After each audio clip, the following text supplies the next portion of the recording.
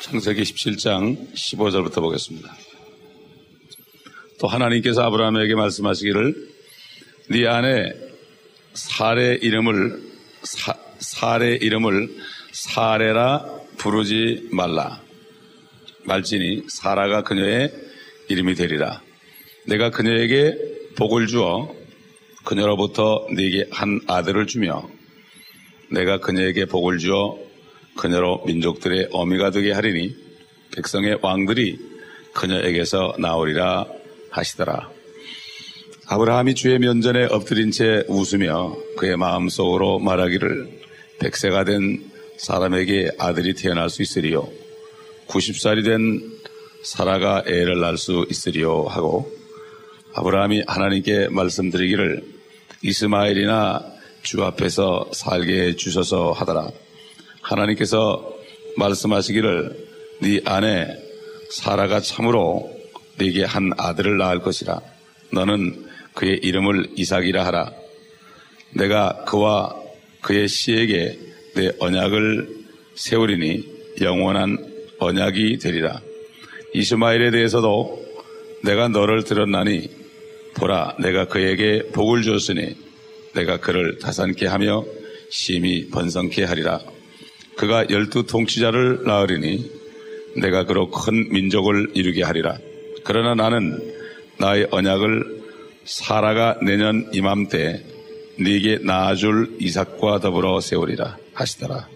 하나님께서 아브라함과 이야기를 마치시고 그를 떠나 올라가셨더라. 사레라는 이름은 다툼쟁이라는 뜻입니다. 그래서 하갈이라는 종을 통해서 이스마엘을 낳았을 때 사레는 계속해서 아브라함과 다퉜습니다. 그런데 이제 때가 되니까 하나님께서 그 이름을 사라라 이렇게 바꿔줬습니다. 사라라는 뜻은 공주라는 뜻입니다. 많은 사람들이 자기 이름을 사라로 하죠.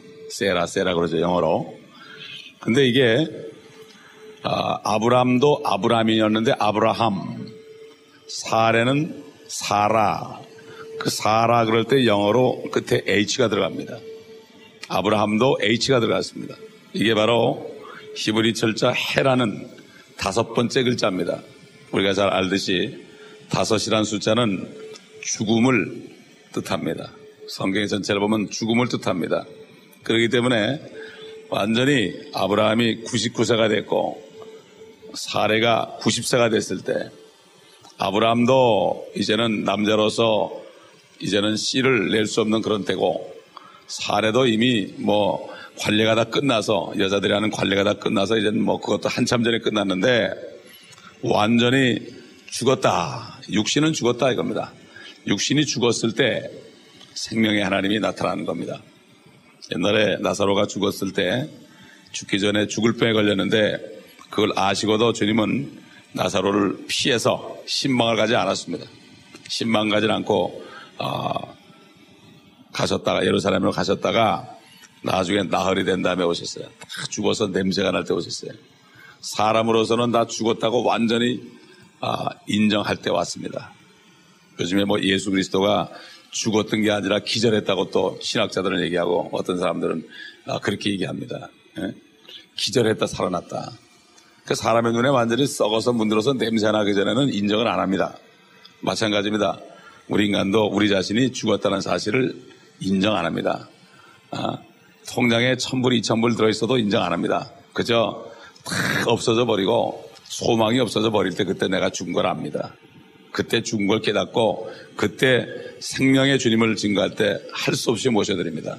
이것이 우리 인생입니다. 아브라함과 사라는 결국은 이제는 완전히 죽은 겁니다. 죽었다고 생각했을 때 16절에 보면은 그녀로 민족들의 어미가 되게 할 것이다. 죽은 사람한테 민족들의 어미가 된다는 거예요. 90살 된, 89살 돼가지고 이제 내년이면 90이 되는데 그 여인에게 민족들의 어미가 되게 하리니. 우리가 교회를 개척했을 때 지금 한국 사람도 제대로 없는데 모든 민족의 복음을 전하라. 아니 한국 사람에게도 제대로 복음을 못 전하는데 모든 민족의 복음을 전하라. 웃기는 얘기죠. 예. 사라가 웃었습니다. 그래서 사라가 아브라함이 웃었어요. 아브라함이 웃었다. 사실 이거는 정말 받아들이기 힘든 얘기입니다. 그렇기 때문에 아브라함, 그 믿음이 좋은 아브라함도 하나님께 대들었습니다. 이스마엘이나 주 앞에서 살게 해주소서. 쉽게 얘기해서 뭐예요? 모든 민족들을 복음을 전하고 그렇게 얘기하시는데, 아니 한국 사람에 좀 먼저 많이 보내주시옵소서, 이런 얘기가 나오는 거예요.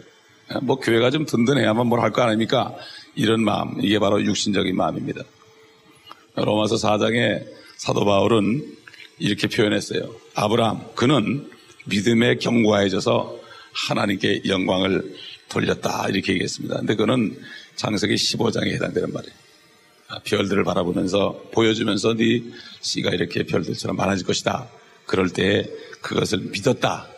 이것을 얘기했지만 17장에 와서는 지금 뭐 그때 그 믿음이 어디로 갔는지 정말 산산조각이 나고 말았습니다. 우리도 그렇습니다. 어떨 때는 막 믿음이 굳건해서 그러다가 어느 날 보면은 그냥 믿음이 하나도 없어져가지고 멍해질 때가 있습니다. 그렇기 때문에 지금 이스마엘이나 주 앞에 살게 해주셔서, 이스마엘은 육신적인 사람을 상징합니다. 사실 이삭은 정말 남자로 볼 때는 별 볼 일 없는 사람이었습니다. 이스마엘은 튼튼하고 사냥꾼이고 정말 건강한 아들이죠. 그러니까 아브라함이 볼 때는 자기 재산을 다 물려줘도 조금도 참 아깝지 않을 정도로 효도도 많이 했을 겁니다. 아브라함에게 육신적인 효도도 많이 했을 겁니다. 그런데 이삭은 정말 약한 아이였어요. 꼭 여자 같은 아이였습니다. 정말 남자로서는 정말 죽은 자 같은 그런 사람이었거든요. 나중에 보게 되면. 그러니까 이스마엘이 이삭을 계속 돌리고 희롱했습니다. 마찬가지로 요즘도 육신적인 그리스도인들, 내가 할 수 있습니다, 막 그러면서 난 이렇게 하면 이렇게 할 겁니다, 막 그러고 막 떠들어대는 사람들, 이런 사람들 그냥 가만히 기도만 하고 그냥 아무 소리도 못하고 이렇게 주님의 음성을 듣기를 원하는 사람, 기도를 열심히 하는 사람들을 우습게 보죠. 물질도 많고 경력도 찬란하고 이런 사람들이 그냥 하겠다고 그러는 사람들이 많은데, 하나님은 절대로 그런 사람을 쓰질 않습니다. 그래서 지금 여기 아브라함도 육신적이 돼가지고 무슨 내가 아들이 필요하냐, 낳을 수도 없는데 무슨 소리 하시느냐, 귀찮다, 이런 얘기 한마디로. 여러분 요즘에 사람들 어떻습니까? 아이 낳으면 좋아합니까? 아이를 충분히 낳을 수 있는데도 안 낳잖아요, 죽으라고. 왜? 자기들 편하려고 말이죠. 그렇기 때문에 정말 우리는 이 아브라함의 심정, 나이가 40만 넘어도 요즘엔 아이 안 낳으려고 그러는 판인데, 나이가 90세가 된 사람인데 오직 하겠습니까? 우리가 이해를 해야 되죠. 그러나 우리는 이 말씀을 통해서 하나님이 왜 이렇게 얘기했는가, 이걸 통해서 하나님의 계획, 하나님은 육신적인 사람을 쓰는 게 아니다, 하나님의 영적인 사람을 쓰기 위해서 이스마엘은 이미 제쳐놓은 겁니다. 제쳐놓은 거예요. 마찬가지입니다. 요즘 그리스도인들도 영적인 사람을 쓰지요. 육신적인 사람, 말 많고 또 자기 열심 많고 또 관능적으로 감각적인 사람은 절대로 하나님이 쓰지 않습니다. 그러니까 지금 사실 이스마엘이나 주 앞에 살게 해주셔서 하는 얘기는 그저 육신적인 표현이에요. 이건 완전히 육신적인 표현이에요. 그냥 귀찮다, 이런 얘기예요. 결국 육신 덩어리는 누구나 똑같습니다. 그래서 그럴 때 하나님께서 19절에 보니까 너는 그의 이름을 이삭이라 하라. 아니 지금 아브라함이 믿지도 않고 지금 불평을 하는 판인데 거기다 그 이름을 이삭이라 하라. 참 얼마나 참 답답한 얘기입니까? 아브라함은 속으로, 겉으로는 대안한 척 했습니다. 우리도 그렇지 않습니까? 교회 와서는 대안한 척 하는데 혼자 있을 때는 또 다를 수가 있죠. 혼자 있을 땐 다를 수가 있죠. 그렇기 때문에 속으로 아브라함이 투덜거렸어요. 속으로. 그러나 하나님께서는 마음을 살피신다. 예레미야 17장 10절에 보면은 하나님은 마음을 살피시는 분이다. 어차피 다 드러납니다. 예. 지금 이 땅에 살면서 하나님의 말씀이 선포될 때 속으로 에이, 웃고 희죽희죽 우는 사람들은 결국 주님이 나중에 그리스도의 심판석에서 너 왜 그때 웃었냐 그럴 거예요. 너 왜 웃었냐 그때. 예. 그런 말을 들으면 할 말이 없을 겁니다. 사실 아브라함은 아마 웃어가지고 배꼽을 잡을 지경이었을지도 몰라요. 참 하나님 농담도 너무하다. 어?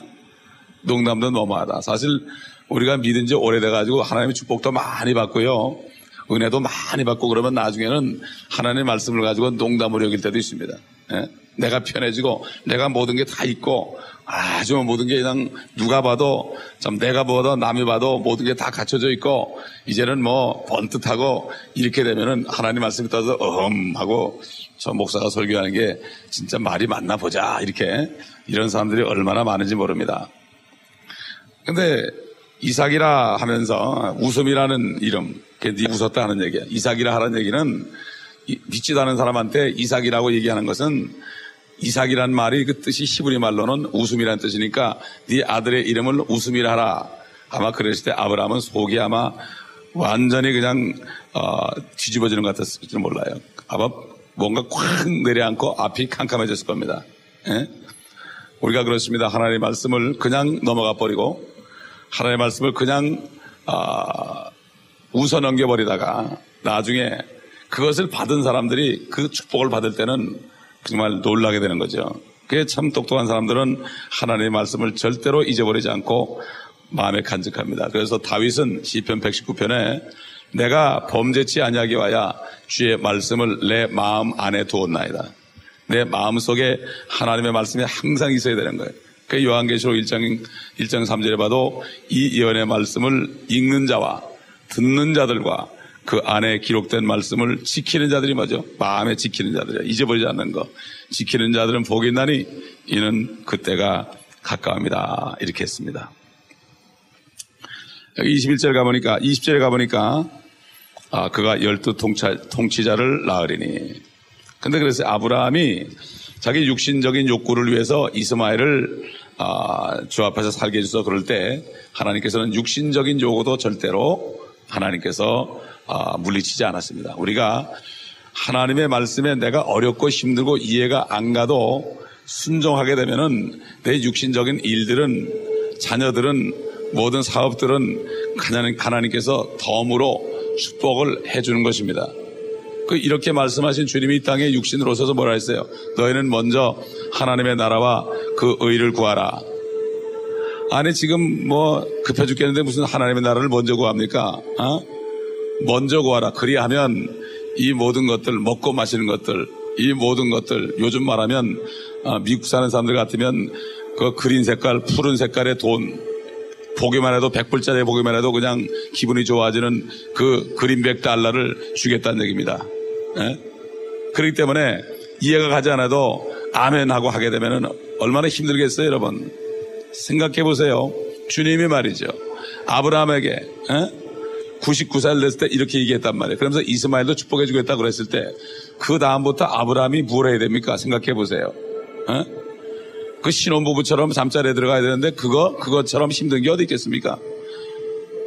우리가 이해가 가지 않고 나로선 믿어지지 않아도 하나님 말씀이 그러니까 그저 순종하는 행하는 사람에게 먼저 행하는 사람에게 물질적인 복도 주시는 거예요. 그렇기 때문에 이 주님께서 아브라함에게 말씀하신 여호와께서 육신을 입고 오셔가지고 사람들에게 말씀하신 겁니다. 그래서 21절 가보니까 그러나 나는 나의 언약을 이삭과 더불어 세우리라. 하나님은 약속의 자녀가 따로 있습니다. 이삭이 태어나기 전부터 하나님은 아셨습니다. 시편 139편에 봐도 우리가 모태했을 때 우리의 장부를 조직했다고 그랬어요. 우리가 태어나기도 전에 우리의 모든 것들이 다 하늘에 기록됐다고 그랬습니다. 하나님은 태어나기 전에도 이미 우리를 아셨습니다. 그렇기 때문에 여기 씨라고 하는 것은 옛날부터 창세기 12장에도 네 씨 안에서 모든 민족이 복을 받을 것이다.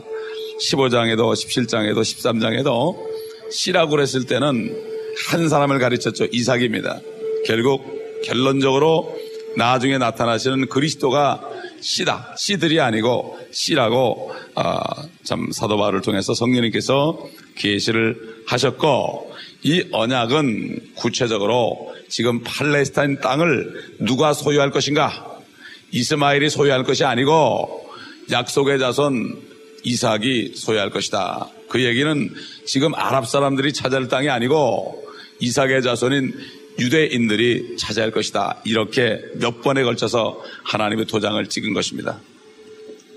그래서 17장 23절을 보게 되면 이 아브라함은 하나님께서 자기에게 말씀하시던 대로 그날에 그의 아들 이스마엘과 자기 집에서 태어난 모든 자와 돈으로 산 모든 자, 곧 아브라함의 집 사람들 중에서 모든 남자들을 데려다가 그들의 포피의 살을 베어내었더라. 아브라함이 자기 포피를 베어낸 때는 그가 99세였고 그의 아들 이스마엘이 그의 포피의 살을 베어낸 때는 그가 13세였더라. 그러니까 이스마엘이 13사가 될 때까지 하나님이 기다린 거예요. 그러니 아브라함이 볼 때는 13살 정도 됐으니까 이제 건장할 거 아닙니까? 그 당시에 건장한 청년이 됐을 텐데 지금 미국 사람들 보세요. 티네저만돼도 얼마나 건장합니까? 아브라함이 잘 먹였을 거니까 말이죠. 송아지 먹이고 우유 먹이고 버터 먹이고 그랬는데 이스마엘이 13살이 될 때까지 하나님은 기다렸습니다. 그날에 아브라함과 그의 아들 이스마엘이 26절 할례를 받았으며 그 집의 모든 남자들, 즉 그 집에서 태어난 자와 타국인들에게서 돈으로 산 자들도 다 그와 함께 할례를 받았더라. 결국 사라는 90의 자연의 흐름에 따라서는 이미 생식이 불가능했기 때문에 이미 생식으로 볼 때는 이미 죽은 자였습니다. 마찬가지입니다. 이 아브라함과 사라는 로마서 6장 5절로 9절에 있는 것처럼 하나님의 말씀에 죽은 자가 죄로부터 자유롭게 된다. 죽어야만 죄로부터 자유롭게 되잖아요. 내가 죽어야만 죄를 안 져요. 내가 지금 육신이 살아있는 동안은 계속 생각으로 죄를 짓고 행동으로 죄를 짓습니다. 그러니까 어떤 노인네가 그러잖아요. 움직이면 죄죠. 그랬대잖아요. 움직이면 죄죠. 그저 움직이기 시작하면 죄부터 진다 이거예요.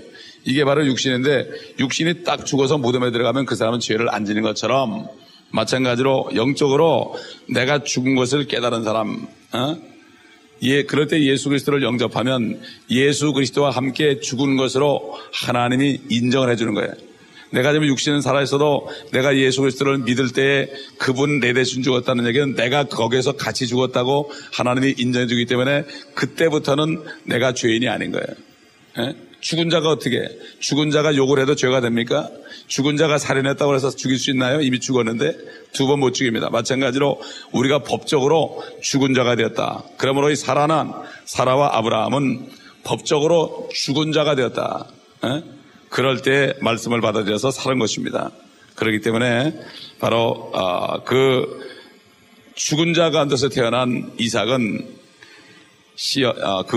죄 없으신 구세주 예수 그리스도가 이 땅에 오셔가지고 죽으시고 부활하실 것을 여기에 예표로 보여주는 것입니다. 그러므로 우리 모두는 아브라함과 사라처럼 죽었었는데 주님이 우리 안에 들어오셔서 그 씨가 우리 안에 들어오셔서 생명의 씨가 들어올 때 우리가 생명을 받았고 이 씨를 받은 사람들은 다른 사람들에게 그 씨를 또 들여가지고 복음의 씨를 뿌려가지고 다른 죽은 사람들을 살릴 수가 있는 것입니다. 그러므로 모든 사람이 다 죽어 있습니다. 이것을 알려주고 우리가 씨를 뿌려야 됩니다. 그럴 때 아브라함과 사라가 전혀 소망이 없었던 것처럼 소망 없이 보이는 많은 사람들이 우리를 통하여 생명을 받는 축복을 누리게 될 것이고 이것을 우리가 할 때 주님께서는 기뻐하신 것입니다. 이것을 내가 먼저 하려고 그럴 때 하나님께서는 우리를 먼저 축복을 해주신 겁니다. 그 다음에 우리에게 필요한 것들도 공급하는 것입니다. 이 사실을 잊어버리지 말고 말씀에 순종하시길 바랍니다. 기도하겠습니다. 아버지 하나님, 오늘 아브라함에게 하신 또 사라에게 하신 말씀들이 성경에 기록된 동일한 하나님의 말씀인 줄 압니다. 이제는 우리가 하나님의 말씀을 내 죽은 생각으로 판단하지 않고 무조건 순종함으로 아버지 하나님을 영화롭게 하는 그리고 아버지의 뜻이 우리를 통하여 이루어짐으로 아버지 하나님 그만큼 또 우리에게 보상하시는 그 하나님의 놀라운 축복을 바라보며 영광 중에 주님과 함께 나타나는 소망 속에서 오늘도 살 수 있도록 그 주님을 기뻐하는 것이 우리의 힘이 되어서 그 능력으로 아버지 하나님, 이 세상 모든 어려움을 이겨내고 하늘로 날개치고 올라가는 독수리처럼 땅을 바라보지 않고 하늘을 향하여 날아가는 하루가 되게 하여 주옵소서. 예수 그리스도의 이름으로 감사하며 기도합니다. 아멘.